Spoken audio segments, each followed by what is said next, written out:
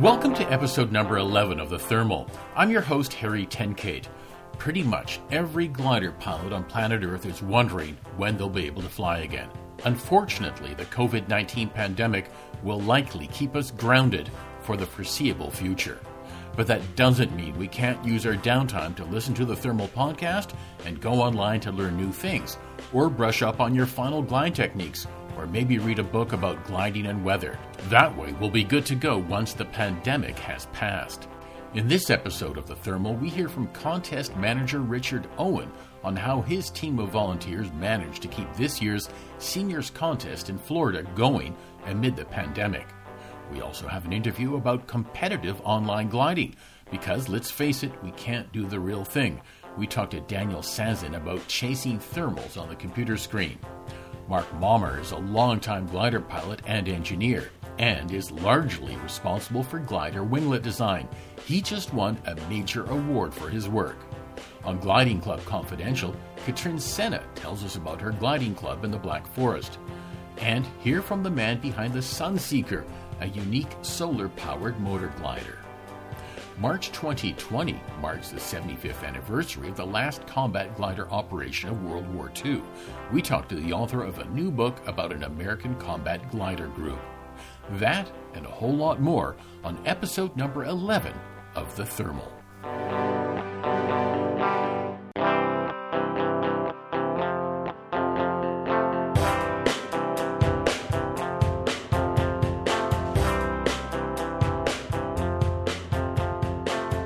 The COVID-19 pandemic has hit hard and fast. For many glider pilots around the world, it's now a waiting game to see when the hangar doors will open again. Some pilots, however, have been able to get some flying in. The annual seniors contest that's held at Seminole Lake Glider Port in Florida was underway as the pandemic started to hit. Richard Owen was one of the competitors. He was also the contest manager and is the vice president of Seminole Lake Glider Port. Richard is also a member of the Soaring Association of America's Board of Directors. I've reached Richard at the Seminole Lake Glider Port. Hello, Richard. Thanks for taking the time to chat. The seniors contest was in full swing when the COVID-19 crisis started. How did you handle that as contest manager? We decided not to have pilots meetings, and we dispersed all the information on the internet and also through the WhatsApp application on your telephone. Right. So in the morning, at the same time that you do the pilots meeting, you would get a briefing on your telephone, and it would tell you everything that you would find out during a pilots meeting. Mm-hmm. Things that occurred during the day, who the winner was, what the winner thought about the flight, and where they thought they made a big difference in how they ended up on the podium. So food service was a little bit tough. The more we thought about it, we started going into the points where everybody would get together. So what we ended up doing was when you came into the hangar, our volunteers had gloves on, and they handed you your plate, your utensils, and napkins that were taken out of a box that they came in, and all of our volunteers wore gloves. As this contest was progressing, so was the COVID epidemic. Were you worried about having to cancel the contest at any point? We were at the very beginning of the COVID-19 coming out in Florida. So in the beginning, we didn't think that the contest would be canceled. We started on a Friday, but then on Monday, the governor of Florida said that we shouldn't have any meetings greater than 50 people. Mm-hmm. Well, we have 60 pilots and the seniors plus crew, volunteers, and our staff. So we had a substantially larger group of people than 50.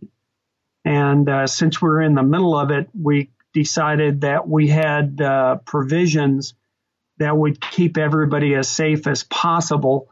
And we were a closed community, and we decided to keep continuing. Right. However, we did ask our pilots on the Monday night dinner if they wanted to cancel all of the dinners, because that was the only point where we were all together at one time. Even though we disinfected the chairs and tables before the meal and after every meal, we still didn't know what the consensus was.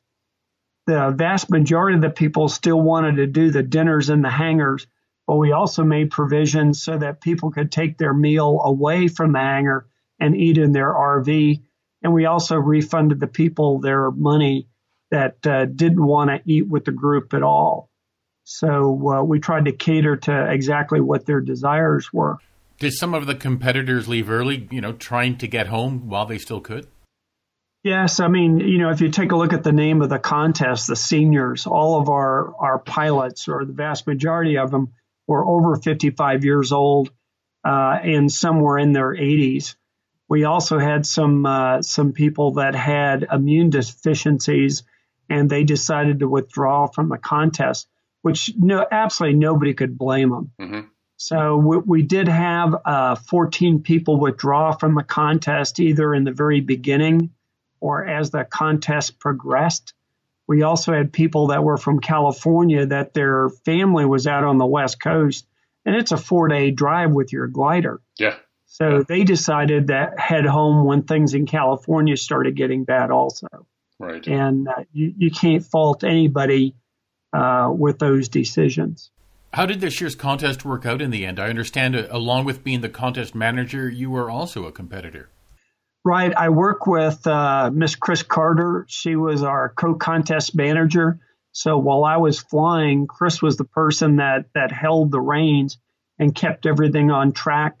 She also supervised all of our volunteers and made sure they were well taken care of. Mm-hmm. And it worked out really well. It was a little bit hectic in the beginning of the contest, but towards the end, we kind of got into a rhythm and everything worked out fine. So how did you wind up doing in the contest, and what were the conditions like? Well, the conditions were absolutely great. I mean, every day we had queue. We had sometimes in the neighborhood of 5 to 6 knots of lift. The average, I'd say, for the whole contest was at least 4 knots of lift, getting to 5, sometimes 6,000 feet.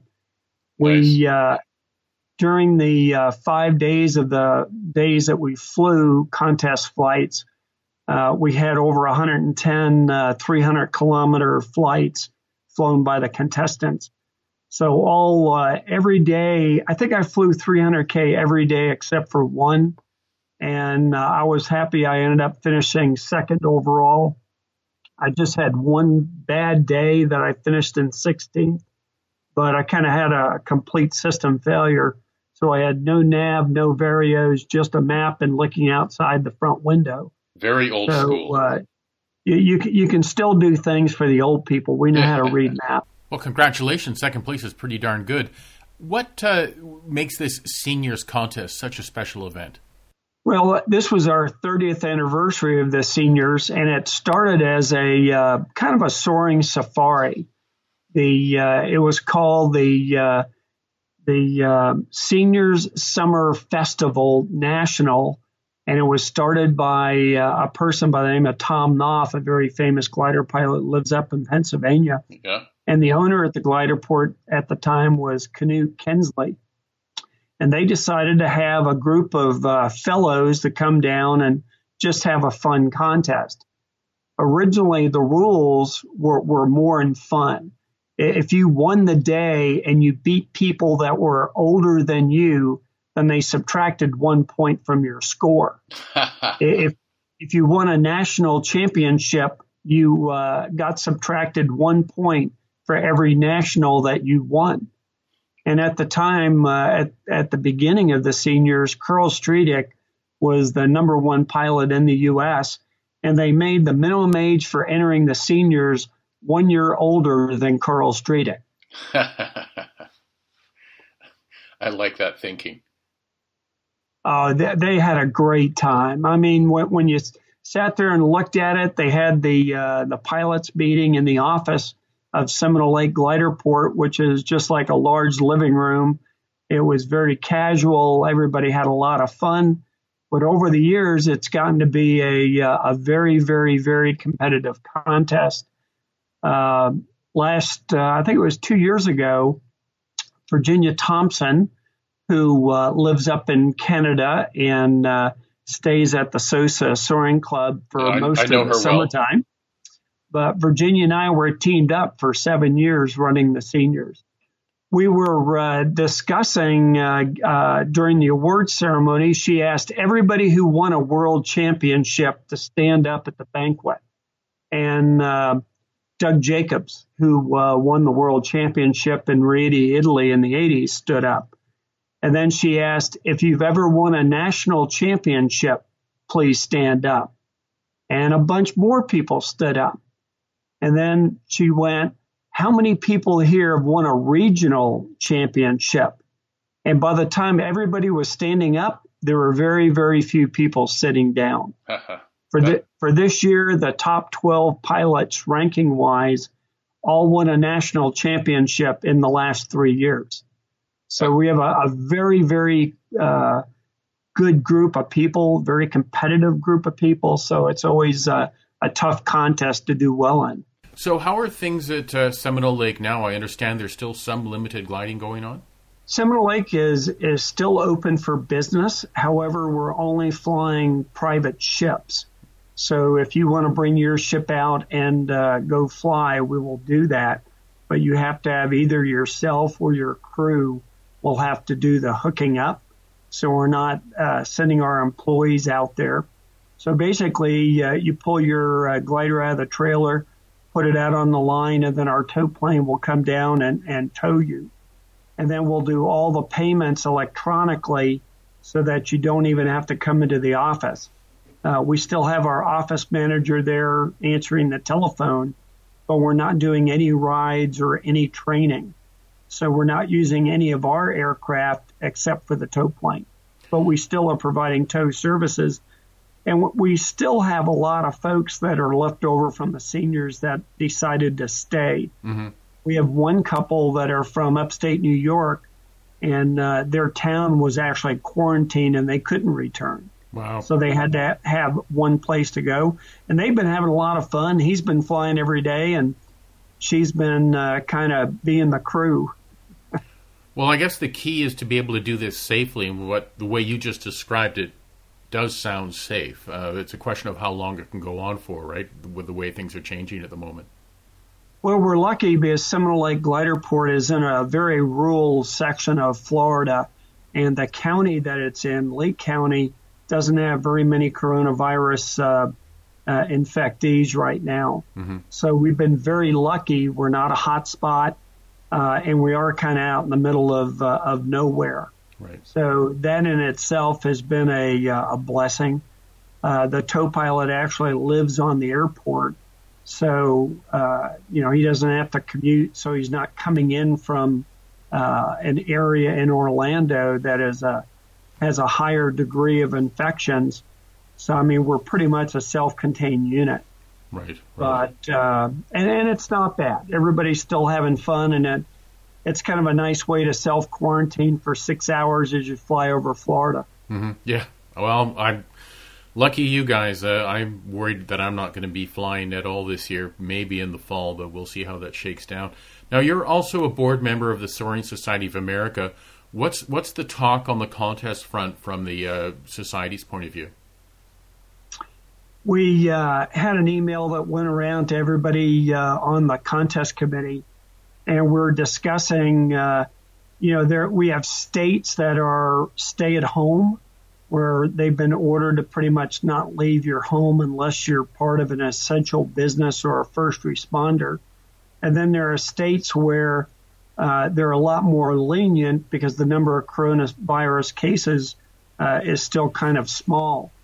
So you have to look at it. It's a state by state and location within the state that's going to determine whether or not a contest is going to be flown. Mm-hmm. I can't imagine that between now and June that we'd have any contests.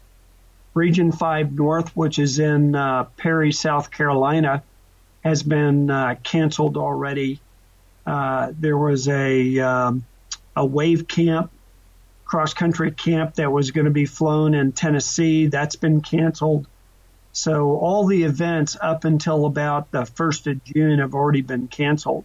And we're looking at the data as we go on to make determinations with the contest organizers whether or not a contest should be flown or not. Right. It's totally up to the contest organizer, but we kind of have to see what happens in the next few weeks. Now, is the SSA recommending any particular advice to member clubs during the COVID crisis? Are they suggesting to shut down or what or no training? Is there anything coming out of the SSA on that point of view? We support all of the clubs with information, but all of the clubs make their own decisions because some might be in a location where they have very few coronavirus cases.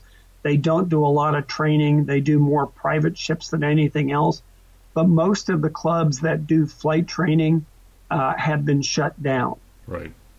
Because obviously, the more close contact you have between instructors and students and in a club environment, getting together after flying gives you more risk of getting the coronavirus or to pass it to other people. So pretty much every club that does training has been shut down. Right. Well, Rich, it's been enlightening speaking to you. Thank you very much to put me in the know about the seniors contest and everything that went on. I hope you get some flying in before things shut down even further.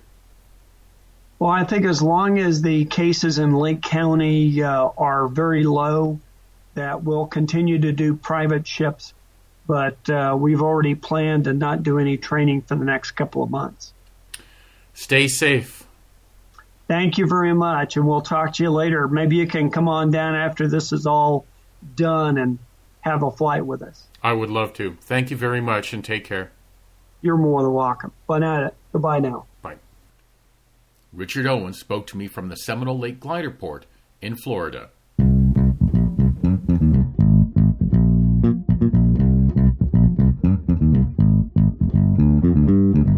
Imagine you're flying your relatively modern glider. Now look out at a wingtip. If you have a winglet, my next guest probably had something to do with its design. Glider pilot Mark Baumer is a professor of aerospace engineering in Penn State's College of Engineering. His winglet designs are on hundreds of production sailplanes around the world. Mark's lifetime of contributions to the field of aerospace is being recognized by the American Institute of Aeronautics and Astronautics, the AIAA, with the 2020 AIAA Aerodynamics Award. I've reached Mark at his home in Lamont, Pennsylvania. So, Mark, first of all, congratulations on the award and this whole prestigious award. Congratulations. Well, thank you very much. I owe it to all my great students and friends. Now, before we get into your design work and the relationship with gliders, I'm afraid we're going to have to talk a little bit about COVID-19.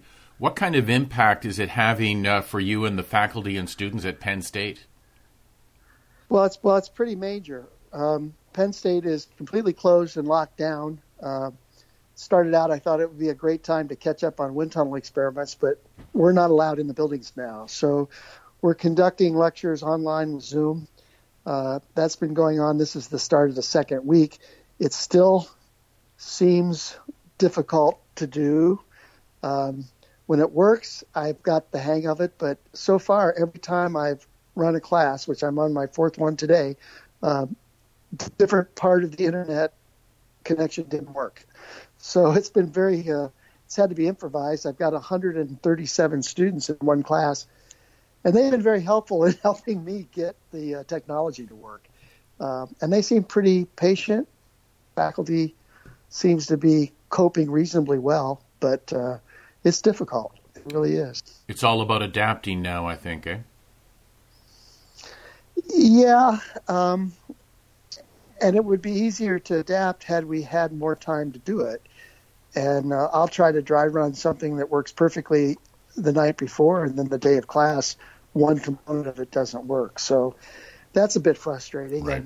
And and the university's been very helpful about you can order whatever you need to make this work. So I've ordered a document camera so I can do my notes. I've tried from writing on a pad to a camera on a whiteboard, and what seems to work best is a camera on a sheet of paper, which I use like a blackboard, Okay. and go through my notes that way. And the students seem to like that the best. And they're not shy about telling you what they like and don't like.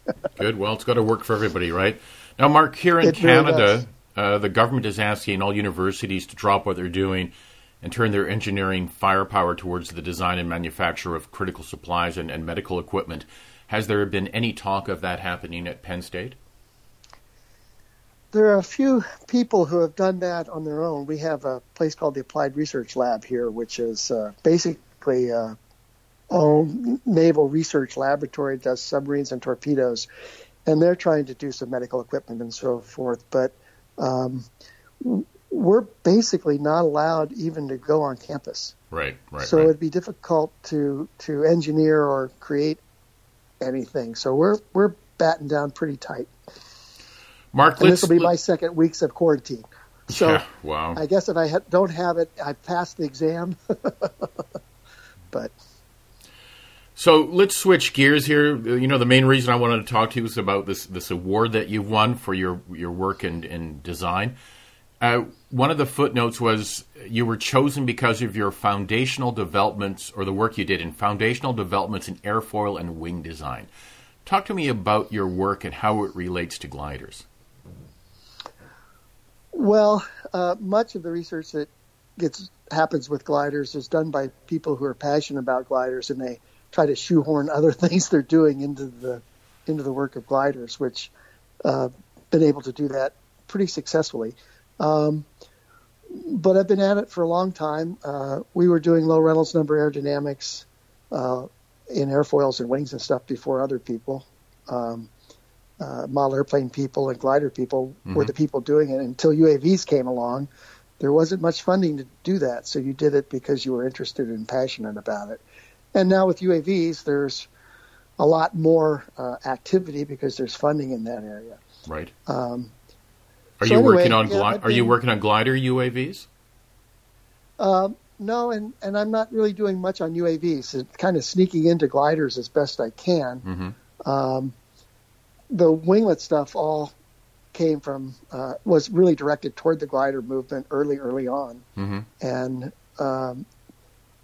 that's an interesting one because Karl-Heinz Horstmann in Germany had done winglets, and the big guys had done winglets, and basically the notion was, well, they helped the climb, but they hurt the crews, so they never found their way onto production aircraft.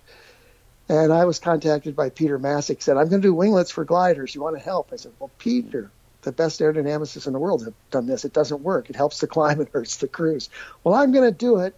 Will you help? And he was so persistent, I finally said, well, what airfoil are you going to use? And we were ultimately successful with a trial and error flight test program, him in Texas and me in Pennsylvania on the phone at the end of the weekends after he did some flying. And we got into the design space, which is, I understand better now, it's a miracle we did that. But we did some winglets, and they were worked, and people started winning contests. And ultimately, Schempp became interested, and then the other manufacturers. So what was the sweet spot? Sorry. What was the sweet spot between cruise and climb? How did you work the design to find that place? Well, it's interesting. Even in the late 20th centuries, you would think that designing a winglet for a glider should be pretty easy, but our tools couldn't do it. And they just didn't have the fidelity to get in the corners. I think that was the same thing that hurt the big guys. They didn't have those tools either. So Whitcomb developed the winglets at NASA Langley in the wind tunnel, but didn't get the sweet spot. The beauty of the sailplane stuff is Peter would say, what do I do next? And I would tell him, try this. And he could make those changes and go fly that weekend. And Sunday night would call me, this is what I found out. And we picked the parameters in the right order, that we nailed down the ones that didn't matter first, and then went after the ones that really mattered last. And it comes down to things like there are a couple things like sweep and toe angle can do the same thing, so it's easier to adjust the toe angle than it is the sweep. So set the sweep and adjust the toe angle. Did a lot of this with tufts and things, trying to get the winglet to stall about the same time that the main wing did, or a little better, and have the tufts all stall at the same time, which means that it's roughly elliptically loaded, which is probably a good thing to do. And so gradually, or relatively quickly, because we could make changes and fly them, we arrived into the design space, which you can't do that with a 787. So we got a winglet that was working. Speaking of some of the commercial airliners, is there still a bit of a crossover between, say, some of the work you've done on aerodynamic design that has still worked its way into the commercial world? It's hard to say. The guys at the companies are friends of mine, and of course we talk. And to be honest, I think they watch the glider community. They're not advocates or anything, but they watch it. And the fact that winglets were working on a glider, I say this is like the canary in the coal mines. Mm-hmm. The big guys had to notice. They were working with winglets. An example, the 747-400 had these big winglets that they said that it didn't help much, but it didn't hurt. And so it gave the airlines a big place to put their logo, so let's go with it. So they were slowly getting there, but they couldn't do the quick flight test programs that we were working on. So I think we influenced it. And I know particularly with Airbus, those aerodynamicists, a lot of them come from the glider world, from Akafligs and so forth. Right. So very much in the Airbus world, winglets and gliders, there's crossover. In fact, we use a lot of the same tools. And I should follow up my earlier discussion. Once we got in the design space and had a successful winglet, it still bothered me that we didn't have the tools. And that's when Emanate Soaring contacted me. They wanted to do winglets. And I said, that's okay, but I want to develop the tools to do this. And so you're going to test a lot of winglets that we're going to find out about. And we did get in the tools that work. And basically we can design a winglet now that works as it's supposed to out of the box. Wow. And that's pretty important, I think. And we're now using CFD, computational fluid dynamics, to check some of the things we eyeballed, like juncture flows and so forth. And we're finding out we did a pretty good job. Wow. But CFD allows you to get into these corners and exploit whatever advantages are left. We can do things like predict the how much benefit there is from a retractable tail wheel, and is it worth the weight penalties and so forth and so on. And you can make those trades now, which, even 4 or 5 years ago, you couldn't begin to touch. So speaking of glider design, are we reaching the limit of what's possible, or do you think there's still a lot of room out there for improvement? Can I go back a little bit? Sure. Sorry. No, absolutely. And I'll say there is room for improvement, but it's all connected. And one of the things that we've done is, because of my interest in gliders and low Reynolds numbers aerodynamics, is transition has always been an important area of interest, the transition between a laminar boundary layer and a turbulent boundary layer, which is of critical importance to the sailplane community. But the big guys, the airliners, don't care because their Reynolds numbers are so high that they've been basically flying turbulent flow airfoils since transport's been flying. That's changing now, but more on that later, maybe. So in any case, it bothered me that CFD completely ignored transition. And there's no way you can do a glider or UAV or even a BizJet or GA airplane if you don't include transition in the calculations. Mm-hmm. So I had students working on that. We now have a transition model that works in CFD, and that's why we're able to use CFD now to do the flow over a whole glider and get reasonable answers. And that transition model has fallen into the big guys area. So you could say that's an area where the gliding interest, while I never would get a grant and say, I want to do transition measurements to study sailplane aerodynamics. But when it applies to everything else. The research. Yeah. Yes, exactly. And so I would just say that capability allows us to more critically look at glider design. And I would have to say that in looking at the CFD answers we're getting, we've done a remarkably good job with the tools we had. And it's hard to find any big areas that say, oh, this is going to revolutionize gliding. But the little things, we'll pick up a couple points in L over D now and then, and that's improvement. And I think the biggest thing is our ability with loggers to find out the air that the gliders are flying in. And if we better match the glider to its environment, I think there's some gains to be had there. Oh, that's interesting. Yeah, some of the example of this is with the logger data. You may be familiar with particularly the European model of handicapping, where there's the Horstman-Quast model of A1, A2, B1, B2 thermals that are strong and narrow or weak and narrow, or you know what I'm saying. Mm-hmm. And they go through this with a sailplane, and they determine its sort of cross-country performance in the average weather conditions. And in designing Ventus 3, we looked at these, and with the logger data, we found that the 18-meter people or the Arcus people, the 20-meter two-seaters, never used an A1 thermal, which is the weak, narrow thermal. And you go, wow.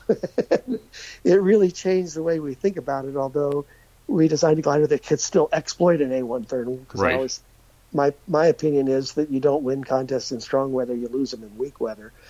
So you need to be able to exploit that. But we also found things, we added areas in there for cruising under cloud streets or final glide and things like that. Well, I was just going to say, on the show, I interviewed Terry Delore recently, who broke another record in New Zealand, flying 1730 kilometers. I can imagine a glider that's designed just for wave conditions. You could do that, but no one would sell very many. Right.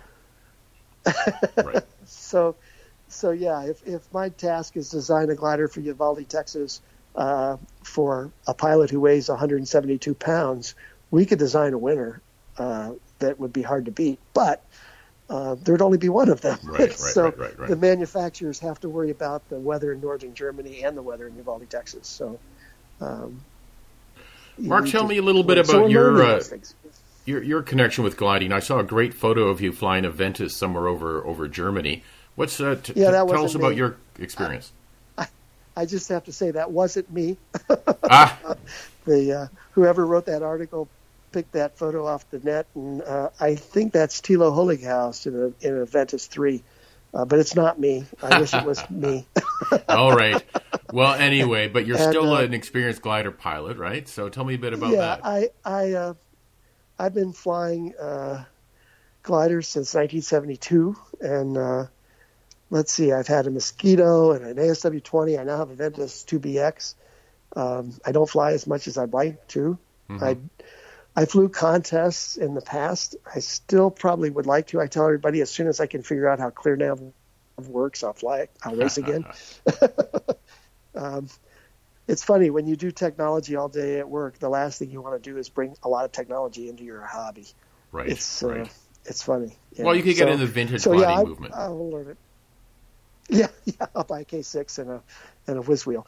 So anyway, and I'm a flight instructor. I've been in flight instructing since 76, I think, and been the faculty advisor and promoter of several university soaring clubs, one at Princeton and one here. I was the president of the Illini Glider Club in Illinois when I was a grad student there. So, it's been an important part of my life for a long, long time. Hey, so what is it about gliding that has kept you hooked your entire life? Wow. I would have to say, the test you take when you're young that tells you what you're going to be when you grow up. Yeah. And my test said I should be an artist historian, which is diagonal across the origin from engineer. Yes. So I think I approach engineering like an artist, and I think it's the beauty and the majesty of gliders that has kept me interested. And I've always thought, well, if your eye likes it, the air likes it. And I've had advisors who've told me that. And I think it's true. If it's pretty, the air likes it. And I've kind of assumed up until after I became a professor, I thought all engineers were that way. And you kind of find out, no. Some of them are just looking at the problem, and ugly's okay as long as it works. If I can make make it work and make it pretty, that's even better. So I think these highly swept polyhedral planforms, that's me at work. Well, I think we're all enjoying it as glider pilots around the world. Mark, it's been a pleasure speaking to you, and once again, congratulations on what appears to be a very well-deserved award. So thanks, and stay safe. Okay, and you too. Stay healthy. Take care, Mark. Thank you for the interview. All right, bye-bye. Bye. Professor Mark Mommer spoke to me from Lamont, Pennsylvania. Mark was recently awarded the 2020 American Institute of Aeronautics and Astronautics Aerodynamics Award.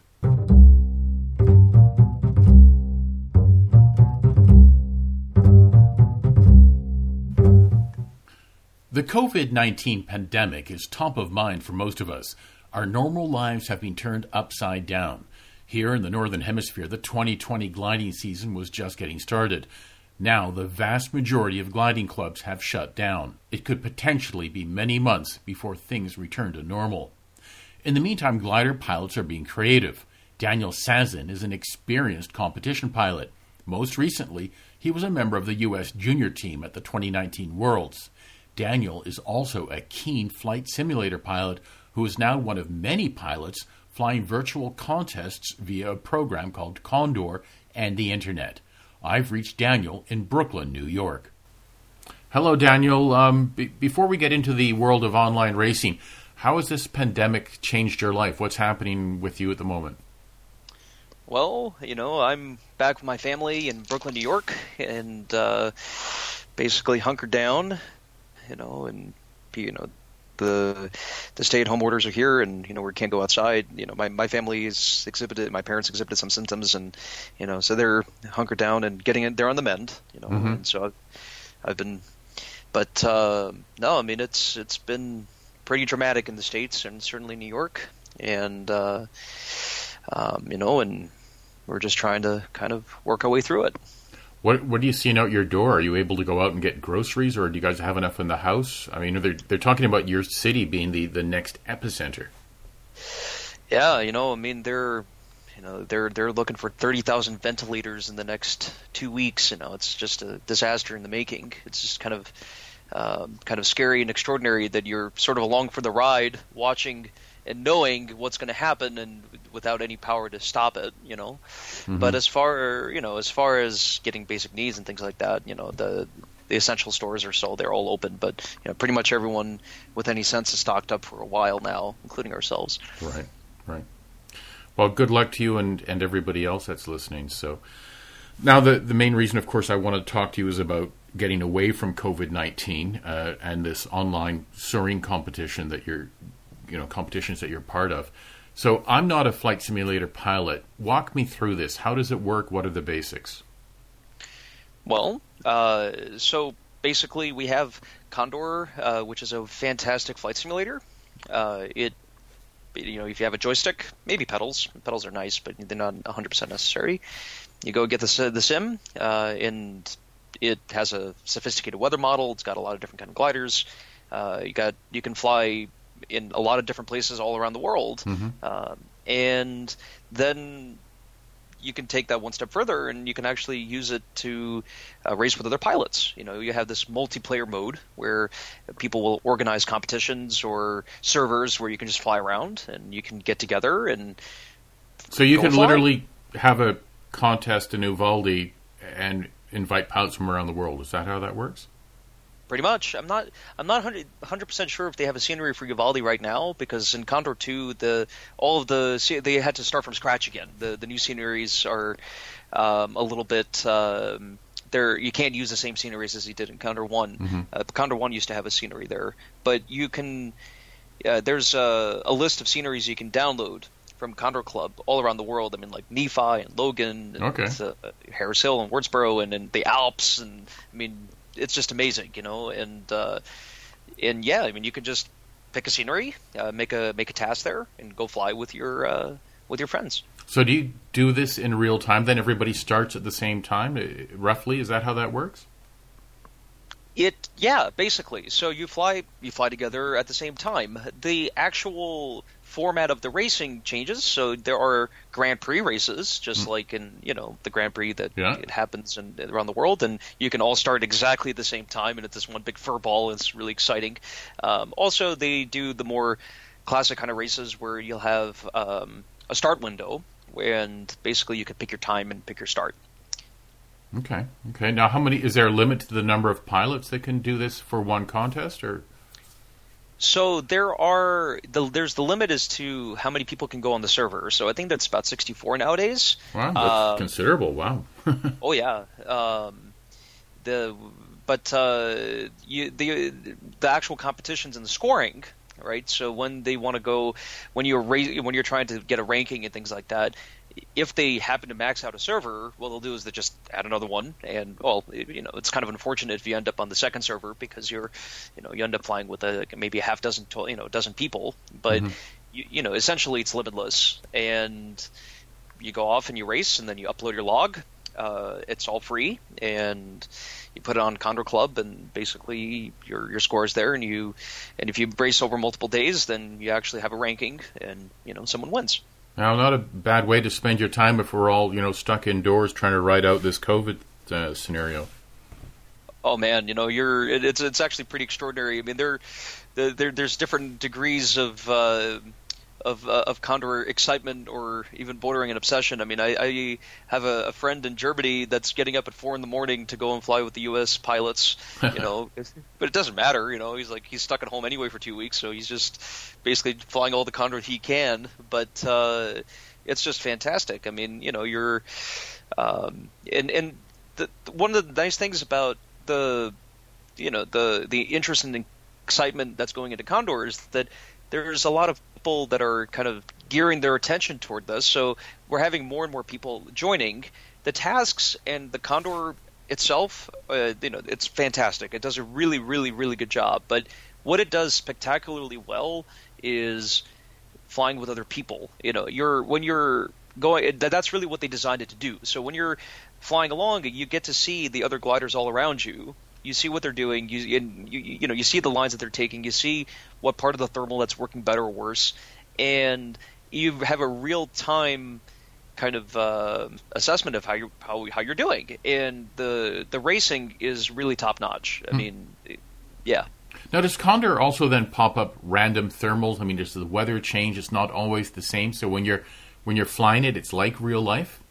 Oh, the weather model is very sophisticated, and especially with Condor 2. I mean, in Condor 1, it took me about 1,000 hours of flying. 1,000 hours, really? Oh, I mean, look, you have to bear in mind. Well, first of all, I was flying the sim since 2005. Okay. So and the other thing is, I mean, I used to fly it very, very actively up until a couple of years ago. I've been supporting the tasks and the contest since then, and I've been flying it occasionally, but not to the same degree as I did before. Mm-hmm. But I have, at about 2,000 hours, I stopped counting. But in Condor 1, it took about 1,000 hours before I started kind of figuring out the patterns in the weather model. Mm-hmm. In Condor 2, it's even more sophisticated. Now, I mean, I haven't flown it enough to really pick up on it all that much. And the different sceneries also kind of, the thermal maps respond to it differently.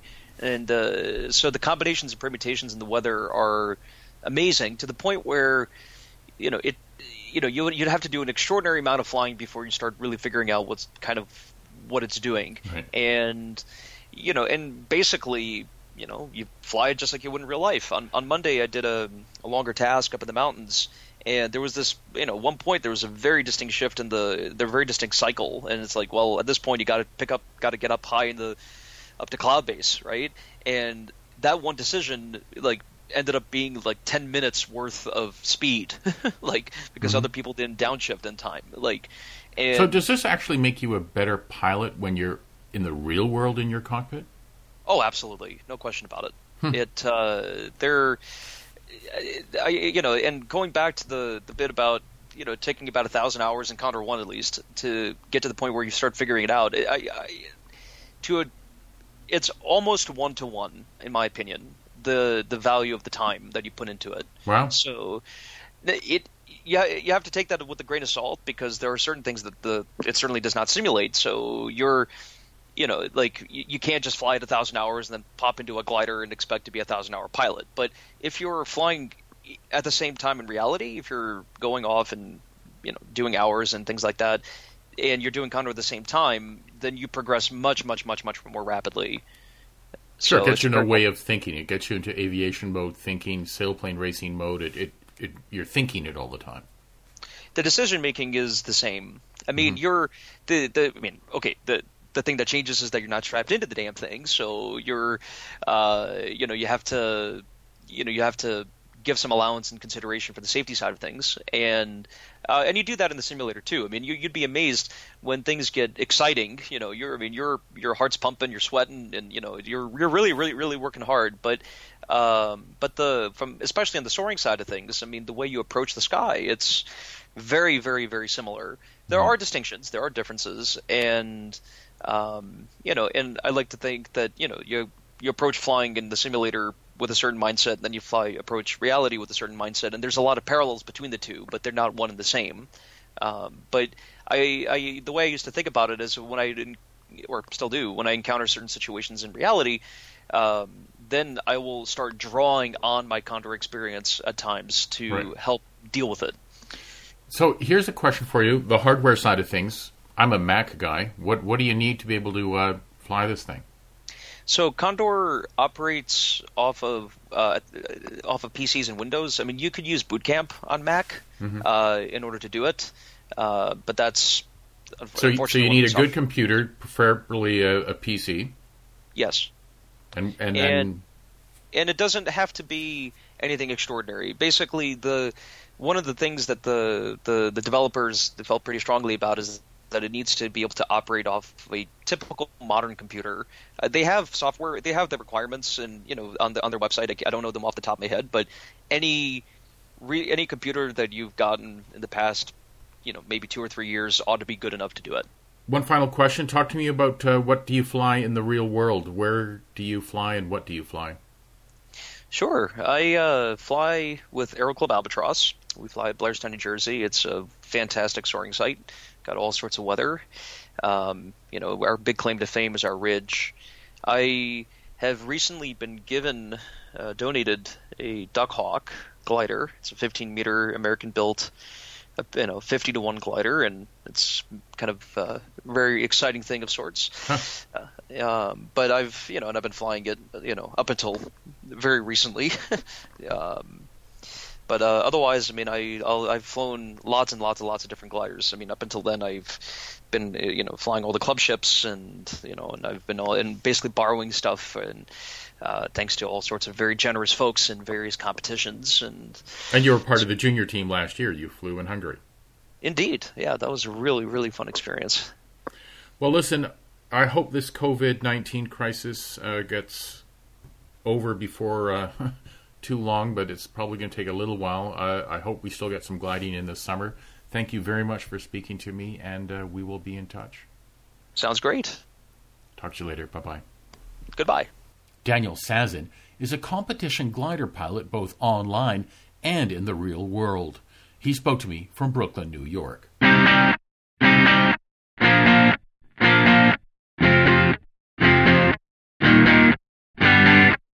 This month on Gliding Club Confidential, we go to the Black Forest region of Germany and the Flugsportverein Sindelfingen. That's competition pilot Katrin Senna pronouncing the name of her club in German. In English, it's something like the Sindelfingen Gliding Club. Longtime member Katrin Senna recently placed third in the Women's World Gliding Championships. I've reached Katrin in Edlingen, Germany. This interview was recorded prior to the COVID-19 pandemic. Hello, Katrin, and thank you for coming back onto the podcast. Talk to me about your club. Where is it located? The Flugsportverein Sindelfingen, that's located in the southwest part of Germany. We are just in a triangle 25 kilometers west of Stuttgart, and nearby is the Black Forest, which is a big forest where the flying conditions and thermal conditions are very good. So the local geography then, it's mostly forested. Is it hilly? What does it look like? It's slightly hilly. The biggest mountain in the Black Forest is 1,000 meters mean sea level. Mm-hmm. And the altitude of our airfield is 550 meters above sea level. And 50 kilometers south to us is the Schwäbische Alb. It's a long mountain ridge. Mm-hmm. So the highest point is 1,000 meters. And it's our racing area in south part of Germany for gliding. So do you do some ridge wave flying as well, or is it all just thermals? What is it? It's mostly thermals, but we also get some wave days, some small wave days in the Black Forest, which is also nice. But normally we only have thermal. Mm-hmm. Okay. Now, describe your club to me. Is it a grass strip? What is the airfield like? It's a quite small airfield we have. We have a 900-meter long grass runway, and we mostly operate on winch towing. Mm-hmm. We have a winch with two cables on, but we do also have aero towing with a DR 400, and we also have a Motorfalke, which we can also use as a towing machine. Yeah, and the Motorfalke is used for cross-country training as well, I assume? Yes, cross-country training, of course, and we also do some towing with the Motorfalke. Huh. Yeah. In our club we have 200 members, but active gliding members we have about 80. And the club has quite a modern glider park. So we start training with the ASK 21 after the pupils go to the ASK 23. Mm-hmm. And then we have a Discus CS and another Discus and a LS8 we have. And now we just bought ourselves a second-hand Arcus also, which nice. Is quite nice. And then we have a Discus 18 meter also. Is it an old gliding club? Does it have a lot of history? It started after Second World War, or also before. It was located in Sindelfingen, our airfield, but then the airport Stuttgart got bigger and bigger, so we had to move out of the control zone. Mm-hmm. And it was, I think we were founded 70 years ago, the gliding club of Sindelfingen. Huh. And what are the annual fees like? What does it cost to get a launch, and what are your annual dues? To get a launch, a winch launch is 8 euros at our club, and we pay a quarterly membership fee of 50 euros. To get a member of our club, the adults have to pay 400 euros to get into the club. So it's a 200 euros a year you have to pay for the membership. And to rent a glider, the Arcus now, I'm not really sure, but I think around 30 euros an hour, which is not too bad to rent. That sounds very reasonable. Yeah, but in Germany, the gliding clubs have a long tradition, and they are mostly all operated by the club and by the people who are not paid for it. So every member of the club, they need to do their duties. So you have 2 to 3 weekends of duty in a year, where you do either you're the winch operator or you're the radio control man, and that's why I think it's quite affordable also in Germany to start that hobby. Right. Same. It's almost the same with my gliding club here in Canada. That's the same thing. We have regular duties. You come fly the tow plane. You instruct. All the things that need to happen to keep the costs down and the club operating. So. Yeah, that's the same here, but it's not all over Europe the same. So. Right. There's some commercial operations. Yeah. Finally, what's the best thing about your gliding club? The best thing, the camaraderie, I think. Well, in my club, I love, of course, because I grew up in that club and I know them since many years. And my daughter now also took up gliding, and she's now the third generation in my family who are keen. That is quite nice. Oh, that's lovely. And my club does a lot of how do you call that, stages. So they go to different airports and just spend time and do flying there. And also for instructing. So that is also quite nice. So Lovely. we moved to other airports with the whole club. Well, Katrin, thank you very much for telling me about your gliding club. And the next time I'm touring around Europe, I will hopefully stop in and have a flight. So thank you. You're more than welcome. Bye-bye. Just join. Bye. Katrin Senna spoke to me from Edlingen, Germany. Her home club is Flugsportverein Sindelfingen. To find out more, Google FSV Sindelfingen. That's FSV-SINDELFINGEN. I will also put up a link on the Thermals Facebook page.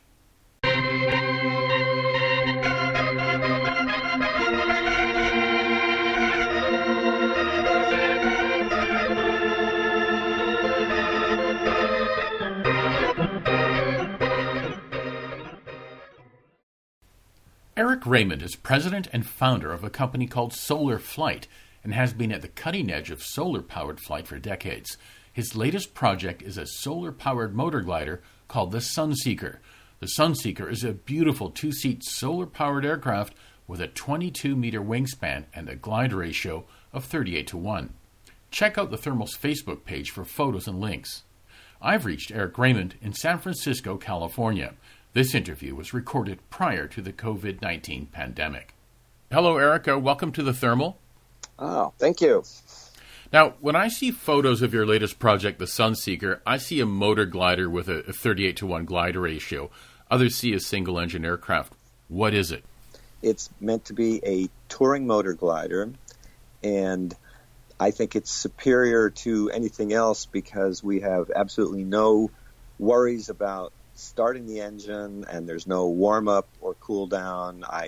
I'll often take off, and, when I hit the first thermal, I just shut the motor off, the propeller folds, and if the thermal doesn't work out, I just, flip the switch and turn the, push the throttle, and, there'll be 3 or 4 times I can start the motor as many times as I want just to try to catch on to the soaring, and then normally when, we'll be climbing up to cloud base eventually, and once we reach cloud base, we often just start the motor again because during the soaring, solar panels have been charging the batteries, and we climb up over the clouds, and once we're over the clouds, we're in clear, bright sunshine. The air is perfectly smooth.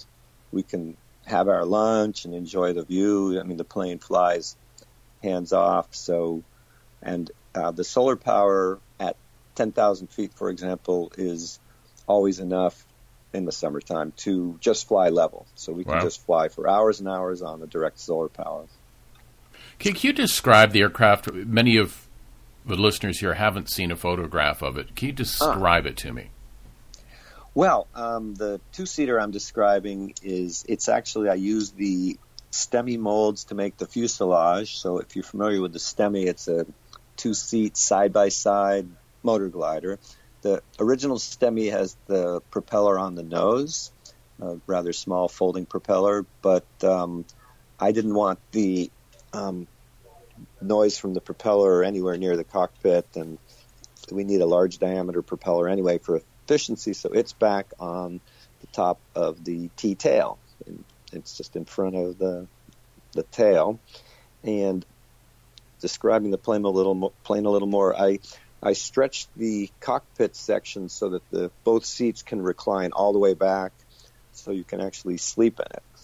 But the rudder pedals go further forward, and the seats go further back, and they recline completely horizontally, so you can actually take a nap and lie down. And right between the two seats is a ballistic parachute system that's attached to the wing spar and fuselage main structure, so we don't actually wear parachutes in it. The whole airplane has a nice parachute. Extra layer of safety there. Yep. And the STEMI is a tail dragger with retractable main gear. My single seater was a tail dragger, and I often had crosswind problems and even had some ground loops in crosswind. So I decided on a fully retractable tricycle landing gear, which is because of a lot of the sensitive electronics on board, I wanted it fully sprung landing gear. Mm-hmm. There's proper shock absorbers, high throw. We've taken off and landed on grass, and hydraulic brakes. And I think that's important for an electric aircraft. A friend of mine in Slovenia, Lukas Niederschnitz, has made this front electric sustainer. I'm sure you've seen that. Very good little folding propeller on the nose. Yep. And they've been adapting conventional sailplanes, which often they don't have much suspension on the landing gear. And there's been twice that after landing, sometimes sailplane landings can be a bit bumpy. They've actually caught fire, and I think the batteries are getting jostled too much. So it looks so to having me your like, fully sprung landing gear system will absorb some of that and keep the batteries where they're supposed to be. Yeah. When normal gliders, I mean, they basically have no electrical system at all other than the instruments. And when you have my airplane is it's actually 360 volts, which is a pretty high voltage DC, and it could be dangerous if it got banged around too much. So now it's a one-off at the moment, right? That's correct. I hope to get it in production, but there doesn't seem to be any interest or market for it. So, really, no interest or market for it? Well, most sailplane pilots seem to be interested in competition, and that's the main part of the sport that everyone heads towards. So this really isn't meant to be a competition machine. It's relatively slow. The best glide angle is only at about 40 knots. So, sailplane pilots, I've taken a lot of them up and they enjoy flying in it. But as far as cross-country speeds, it's not competitive by any stretch of the imagination.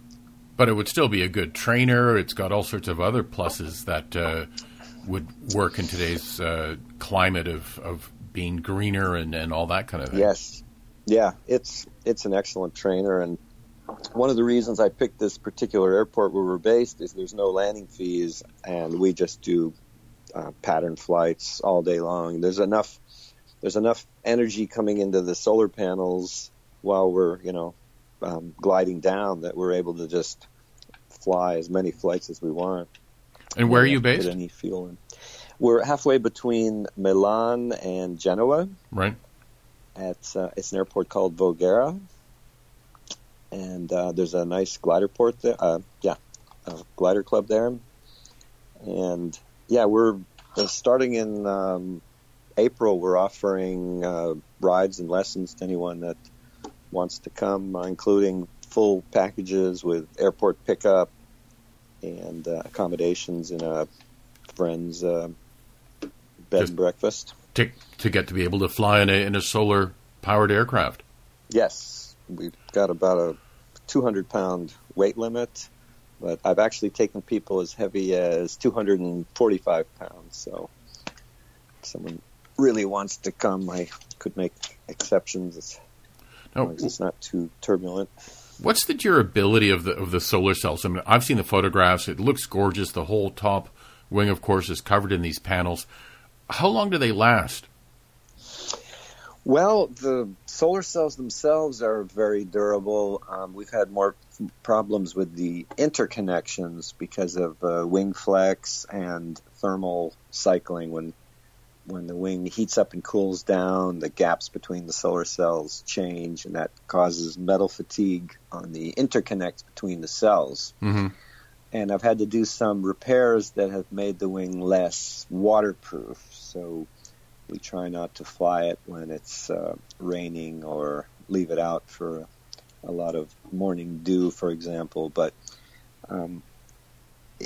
I'd really like to replace the entire upper skin right now because I have better stress-relieved interconnects that won't crack because there's nothing wrong with the solar cells or the materials they're encapsulated in. It's just the weak point has been the interconnects. Now, I read somewhere on your website that it's also designed to be put into a trailer. Is that right? Yeah, we have a Cobra trailer for it, but we don't do that often because there's a lot of electrical connections and everything. Yeah, it's actually a 5-piece wing. It was meant to be a 3-piece wing, but we couldn't decide on the dihedral angle out at the wingtips. It's got polyhedral like some model airplanes. Mm-hmm.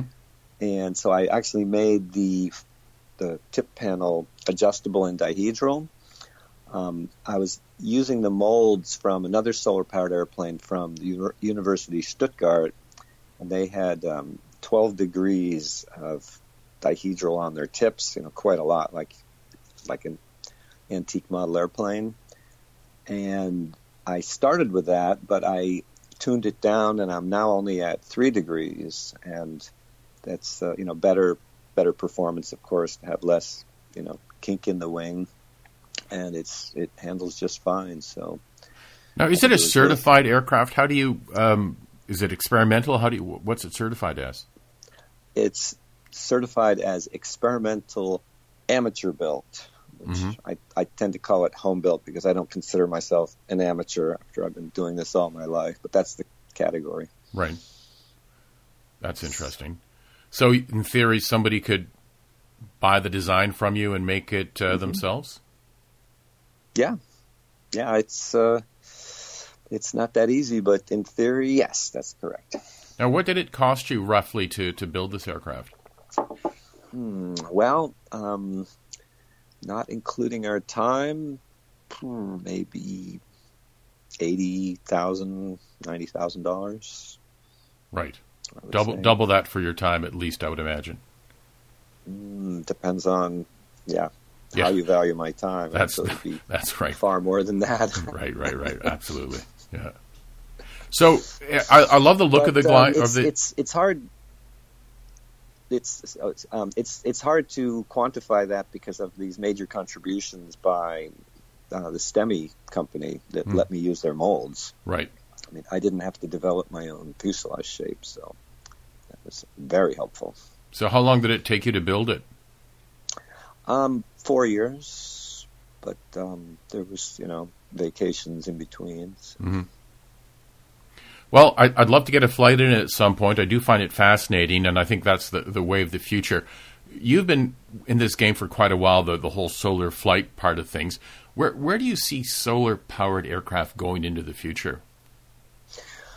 Well, I still think of it as an electric aircraft, and people try to draw a line between solar and electric. And the only reason we went with the solar panels is batteries were not a realistic option when I started in 1986, and battery development has come a long way. So for a lot of missions, you don't need the solar panels. The batteries are, continuing to advance.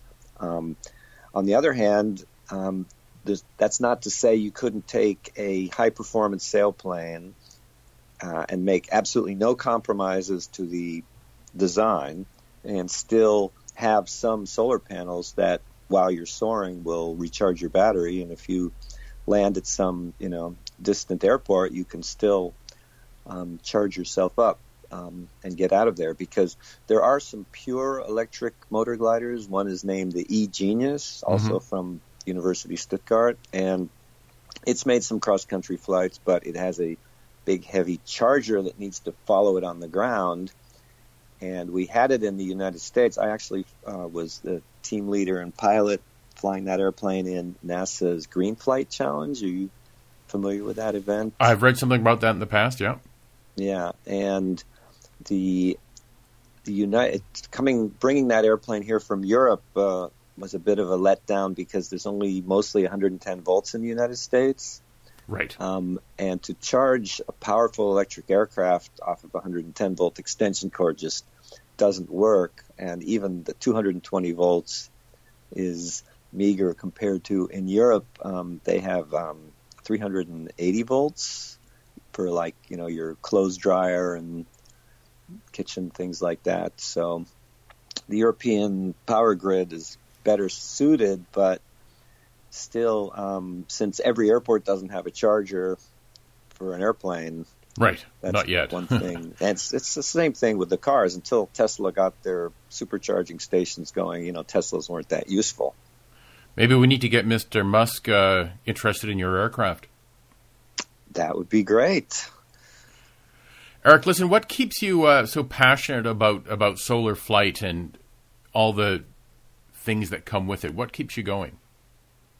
Well, it's certainly the enthusiastic responses from people that go flying with me, because my wife, who's also a glider pilot, she's become spoiled to flying in regular sailplanes, also because they don't have the luxury of the electric motor. So we both like flying gliders, but we want to have the electric self-launch option there at our fingertips. So I just, I've been watching what's going on with all of the, electric vertical takeoff, electric aircraft, and I still think people would be, a lot happier just being able to shut the motor off and glide. That's actually my favorite part, even though it's an electric aircraft. Right. I prefer to have the motor off, even though we can barely hear it. We don't need headsets. I forgot to mention that. It's so quiet in the cockpit that you can't hear the motor at all. You just hear the swish of the propeller a little bit. But just being able to, fly a powered aircraft that isn't noisy. Well, Eric, it's been a real pleasure talking to you about the Sunseeker. I do hope to see it at some point in my travels in Europe. I'll make sure I pop around and try to get up for a flight. So thank you very much for talking to me about it. All right. Thank you. Okay, bye-bye. Bye. Eric Raymond, president and founder of SolarFlight, spoke to me from San Francisco, California. For photos and more information, go to www.solarflight.com. That's www.solarflight.com. March 2020 marks the 75th anniversary of Operation Varsity, the crossing of the Rhine. It's the last time World War II combat gliders were used. Allied glider operations during the war included the invasion of Sicily, D-Day, Arnhem, and Operation Varsity. Thousands of American and British gliders were used in these operations, and the men who flew the tugs and gliders are some of the unsung heroes of World War II. Retired U.S. Air Force Colonel Mark Vlahos is passionate about history and, in particular, American combat glider operations during World War II. He has written Men Will Come, a history of the 314th Troop Carrier Group, 1942 to 1945. I've reached Mark at his home in New Braunfels, Texas. This interview was recorded before the COVID-19 pandemic became real. Hello, Mark, and thanks for coming on the Thermal Podcast. Thank you, Harry. It's great to be here tonight. So, the 314th Troop Carrier Group. Talk to me about this unit's role in combat glider operations during World War II. What did they actually do? Well, sure. Obviously, Troop Carrier Group will be the key link for everybody. But, the big change in World War II in aircraft and airplanes, air power, was the big change in World War II. It added a third dimension on the battlefield. So there were many mission sets, fighter, bomber, and transport evolved. Troop carrier groups were essentially transport in the transport category, but they were tied to the newly developed airborne mission, which included glider tow and glider tow operations. Right. And how big was this unit, this 314th Troop Carrier Group? How many planes are we talking about? Sure, you're talking about 4 squadrons with about 16 aircraft in each squadron. They actually went up to about 24 aircraft in each squadron about D-Day. So you're talking, 92 aircraft around the D-Day timeframe.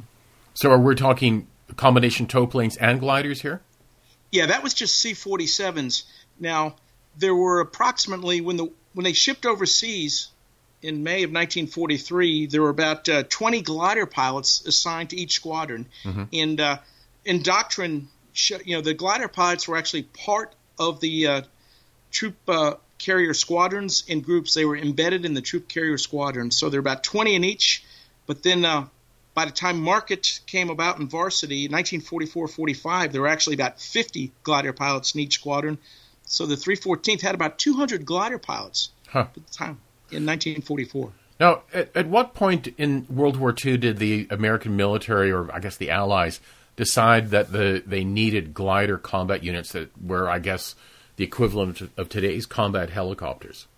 Sure. Yeah, the Germans were actually the first one to employ the glider in combat in World War II. And like many things, we had to play catch up. They were really good at developing weapon systems and tactics, and they had superior equipment in a lot of ways. And, we were playing catch up. So it was really the German invasion of Crete, which was in May of 1941, that after that, the Allies decided that, we're going to go full bore. We need this capability. And when I say Allies, I mean British and Americans, Canadians. We need this capability. So we were playing catch-up. So it wasn't until 1941, that we really went full bore and started the glider capability, added that to our military doctrine. Now, talk to me about this particular American glider that was the backbone. Is it Waco or Wacko? What do we say? Yeah, that's a great question. The easiest way to remember the correct pronunciation is to think if you're eating a taco. So it's Waco. Actually, Waco is the correct pronunciation. Weaver, short for Weaver Aircraft Company. Okay. So talk to me about these aircraft, these gliders. Yeah, it was obviously the mainstay of the American glider force. Approximately 13,900 were manufactured during the war by 16 different companies. And about 8,500 actually. 13,000. 13,900 manufactured. Yeah, that's quite a number. That's got to be the most mass-produced glider ever, I would think. I can't think of any civilian gliders that have reached that number, but I'm sure somebody will bring us up to speed on that. Yeah. It was the designation was the CG-4A Waco glider. And they were designed to take 20 soldiers or a jeep and a couple soldiers, that kind of thing.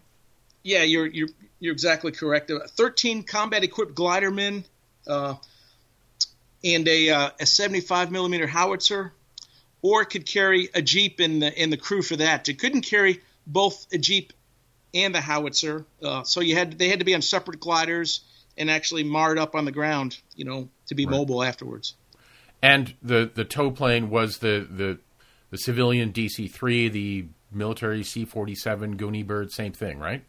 That's correct. The C-47 in our doctrine was the mainstay of troop carrier operations and glider tow. Mm-hmm.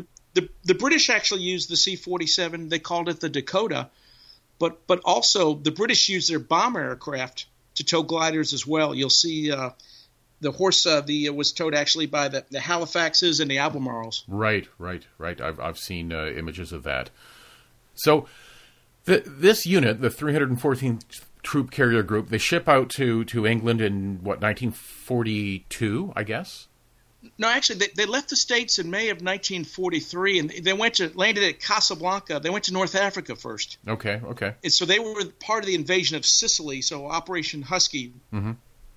And that was obviously in July of 1943. So that was their first combat mission. Now, I've read some other books about the invasion of Sicily and the glider units. I've read some controversial reports about some of these British gliders being let go far out to sea, and it was a bit of a shambles, a bit of a terrible outcome for many of these gliders. Yeah, you're exactly correct, Harry. And by the way, this would be a great topic for a panel of experts, on another podcast in the future. But it was the first major Allied airborne mission of the war, obviously for both the British and the Americans, and many things did not go well. And the two British glider missions that were part of Operation Husky were near disastrous for the Allies. And I won't go into too much detail, but I just want to say this, for morale purposes, there were other things that went wrong in Operation Husky as well. And we kept this secret from the public for about a year, just because it was that bad. And right. And there were, on top of those 69 British gliders, falling into the sea, and causing nearly 300 casualties, 23 C-47s were also shot down by the U.S. Navy in Husky. So wow. A lot of bad things happened, a lot of lessons learned, and that eventually we studied and recovered from. But that was a combination thing, right? So most of the tow planes or the C-47s were being flown by Americans, and the gliders were British glider pilot regiment guys, right? Yeah, you're correct. In Operation Husky, there was no strictly American glider tow. There was 2 British operations, British pilots towed by mainly the C-47's American troop carrier crews, but a lot of it was due to the training level of the troop carrier crews. They specifically in the areas of night formation flying, navigation, and glider tow, they were minimally barely, experienced, and this was their first combat mission. So these are all 20-year-old guys. Yeah, exactly. Can you think of a 20-year-old nowadays wouldn't, they can barely tie their shoelaces. They're living in mom's basement. Yeah, you're right about that. But also the British were short on gliders, so they used a lot of the American Wacos, and the British glider pilots had never flown the Waco before, and they only had about 4 to 5 hours of flight time in the Waco before they flew that combat mission. Right. So some of them had maybe 1 or 2 landings in the Waco when they're used to Horsa gliders. Yeah, exactly. They averaged probably about 15 landings, but maybe 1 hour of night flight, and it was a night mission, Right. And it's just the coordination, the training, it was just it was a rushed operation. Hey, I'm a glider pilot. I can't imagine doing tows at night in the dark, trying to stay behind your tow plane, and that's pretty, technical flying.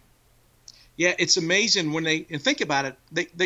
They took off out of North Africa, so there's so much dust. You think about the airfields were just, in the desert there. On takeoff roll, think about this, Harry. You're in the glider behind your tow plane. You're kicking up so much dust, you can't even see your tow plane. Right. On takeoff roll. Right. It's just amazing, some of the footage when you look at it. Yeah. Dangerous. Indeed. So these pilots that belong to the 314th Troop Carrier Group, give me a profile of one of these young glider pilots. What was their average background, training? Where did they come from? That kind of thing. Sure, but I'll just, if I can have one point resonate tonight, the American glider pilot wings had a G on them. I tend to think that stood for guts, and think about that. The guts to try what these men did, flying those unarmored aircraft, unpowered behind enemy lines, landing at night. They were a sturdy breed, I'll tell you that, fearless. They were, like you said, 20-year-old kids. They went through flight training. Many of them actually tested to be power pilots. Some of them didn't make it completely through power pilot school. They went to glider training. Other ones went directly to glider training because they had to have an aptitude to fly, for one. Yeah. And they went to most of the various training locations around the states. The main glider school was actually in Lubbock, Texas, actually at the Southwest Plains glider school there. Mm-hmm. And there's probably how many in each class? I'm not exactly sure. I don't want to give a bad answer. I'd have to get back to you on that. But we produced, there were about 8,000 glider pilots were produced during World War II, trained and given wings in the U.S. Wow. during World War II. Now, these young glider pilots, what was a typical mission like for them? And using D-Day as an example, put me in the cockpit with one of these pilots. Sure. And this is actually fun. If you can just imagine a carnival ride, you're sitting still in a chair, and all of a sudden, within a few seconds, you're going 100 miles per hour. You're just from a sudden stop to 100 miles per hour, and you're trying to keep a steady platform. You hook to a tow rope to a C-47. Obviously, it's got props turning. There's wake turbulence going on, and during the takeoff roll. But then just think about, once you get up to altitude and you're starting the formation, think about the noise and the turbulence from hundreds and hundreds of C-47s as you're trying to join the formation. Yeah, the sky must be black with aircraft. Oh, yeah. It's just absolutely, when you look at the size of these packages that they put up in the air. On D-Day, the SkyTrains, it took 5 hours. A SkyTrain is another word for C-47, right, or another name? Oh yeah. Yeah, the SkyTrain. Yeah, the C-47 SkyTrain, Goonie Bird, and is that what you asked? I'm sorry. Yeah. Was it called a SkyTrain because it towed gliders? Yeah, well, the C-47, the SkyTrain was the nickname for the C-47.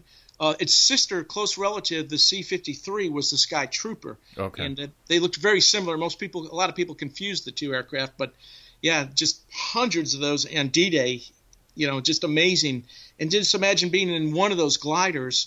You're trying to fly formation, in tow there, and you cross the coastline. You're coasting in on France. And then all of a sudden the pucker factors up because they know you're coming, and you're receiving fire, and you get cut away, and then it becomes. And you get cut away low, right? Yeah, low release, probably altitude anywhere, probably about 1,200 feet to 2,000 feet was most of your glider operation release altitudes. Mm-hmm. And then it's straight into a field somewhere. Yeah, sometimes they would do a teardrop. Or 270-degree turn approach, or sometimes a glider release was, the visibility you couldn't really see well. And, D-Day the gliders landed at night. Later in the war we went to daylight operations, but imagine landing at night and you can't see the obstacles, the ditches, the stone walls, the fences, the buildings, trees, just crazy. So these men, they were fearless. So what happened to the glider? Let's say that you successfully put the glider down in the field. You're in enemy territory. The soldiers get out. They start doing what they're supposed to do. What do the glider pilots do? That's a great question that we really didn't have a good answer for. I hate to say it, but the glider pilots at first they were just left on their own. They had a minimum amount of infantry training.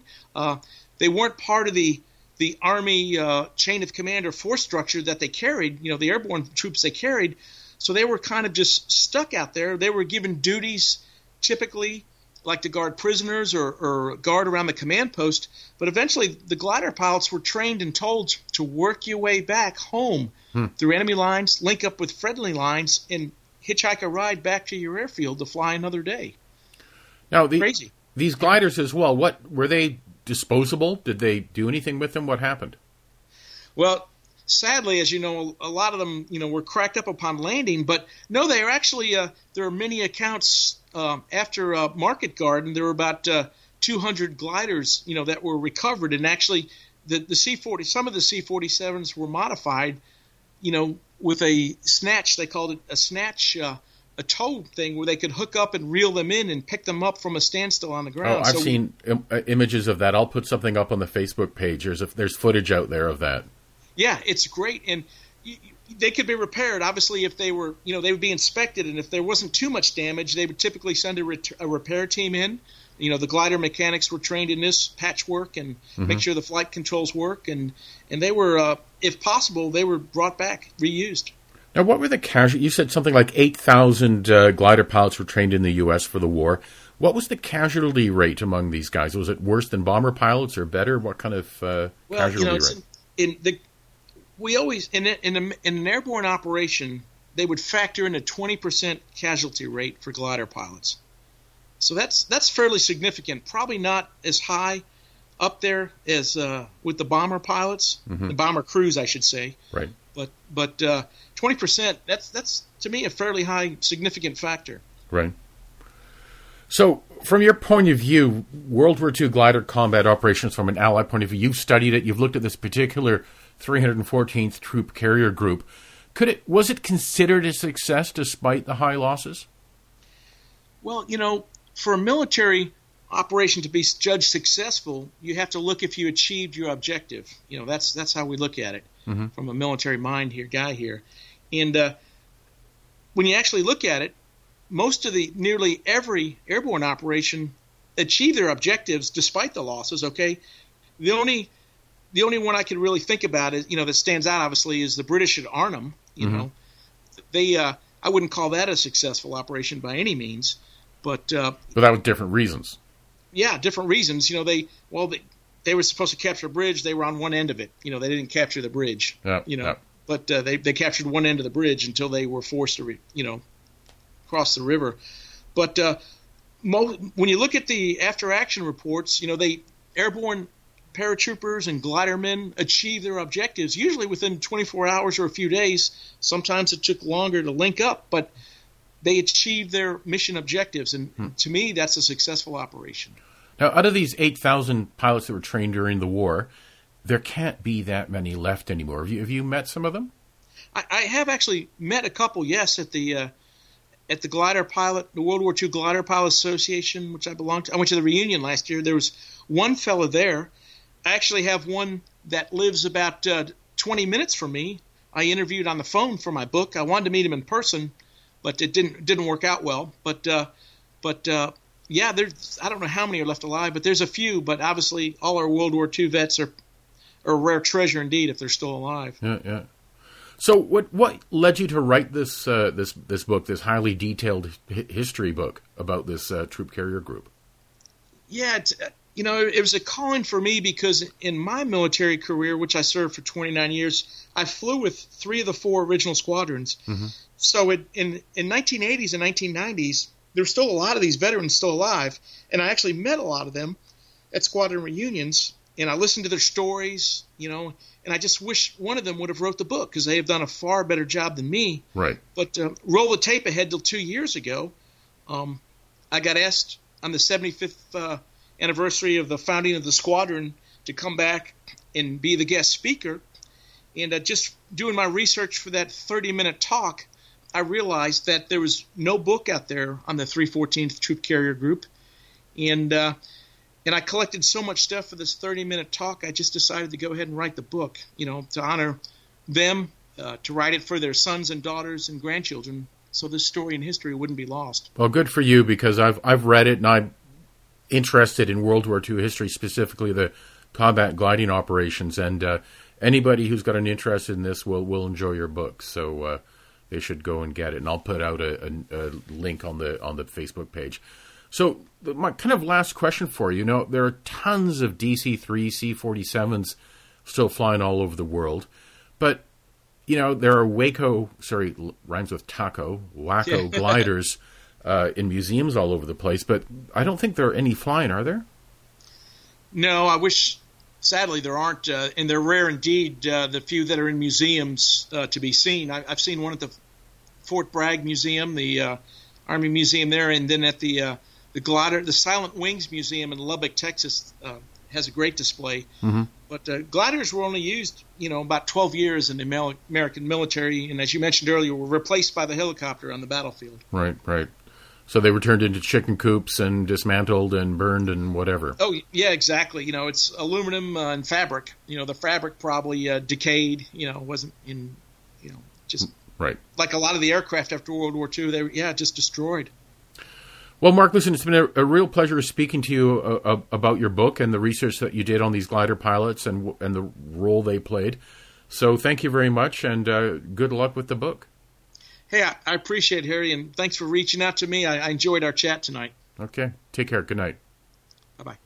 Mark Vlahos spoke to me from his home in New Braunfels, Texas. Men Will Come, a history of the 314th Troop Carrier Group, 1942 to 1945, is available at www.lulu.com. That's www.lulu.com.